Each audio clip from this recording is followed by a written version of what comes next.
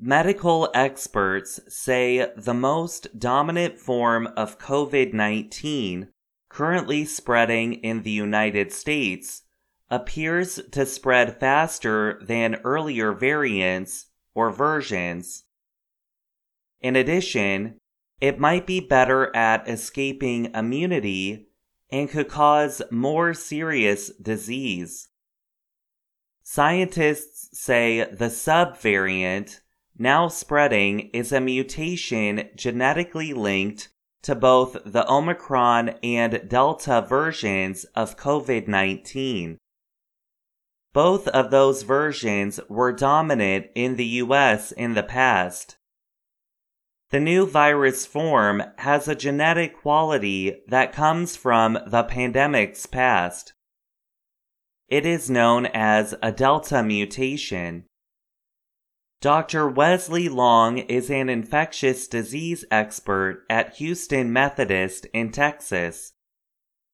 He said it appears to permit the virus to escape pre-existing immunity from vaccination and prior infection, especially if you were infected in the Omicron wave.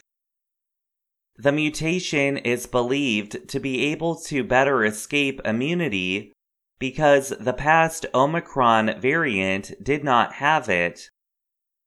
The current variant spreading in the US, known as BA.2.12.1, was responsible for about 58% of US COVID-19 infections 1 week ago. There are other kinds of Omicron viruses that have the mutation. 2 in South Africa, known as BA.4 and BA.5, have the same genetic mutation as Delta.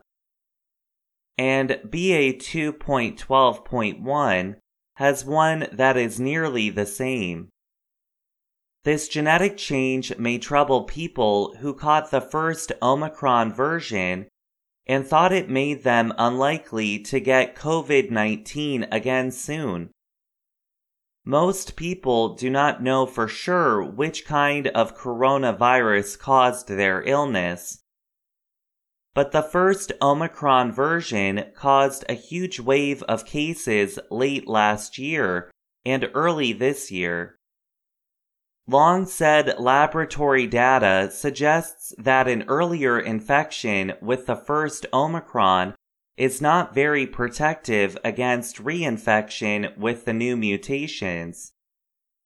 However, one study by researchers at Ohio State University found those who had Delta may have some immunity against the new viruses. Dr. Shan Lu Liu co-wrote the study. He said the amount of protection a Delta infection provides depends partly on how long ago someone was sick. That is because immunity decreases over time. Long advises that people who got sick with Delta should not think of themselves as completely protected against the new subvariants, especially if they are not vaccinated. He said, "I wouldn't say anyone is safe." Liu said booster shots can provide strong protection against the new kinds of COVID-19. In general, vaccines and past infection can protect people from the worst outcomes of COVID-19. But Liu added that early data point toward more serious disease with the new mutants.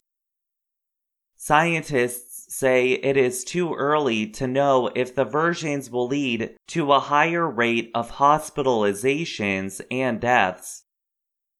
Though home testing makes it difficult to follow all U.S. COVID cases, data from Johns Hopkins University show they are averaging nearly 107,000 a day. That is up from 87,000 2 weeks ago. And the Centers for Disease Control and Prevention found that the number of people entering the hospital with COVID-19 has been increasing since around mid-April. Long said, "I'm hopeful that we don't see a similar increase in hospitalizations that we've had in prior waves." He added, "But with COVID, anytime you have lots of people being infected, it's just a numbers game. Some of those people are going to be severe. Some of those people are going to need hospitalization. Some of them, unfortunately, are going to pass away." I'm Gregory Stockel.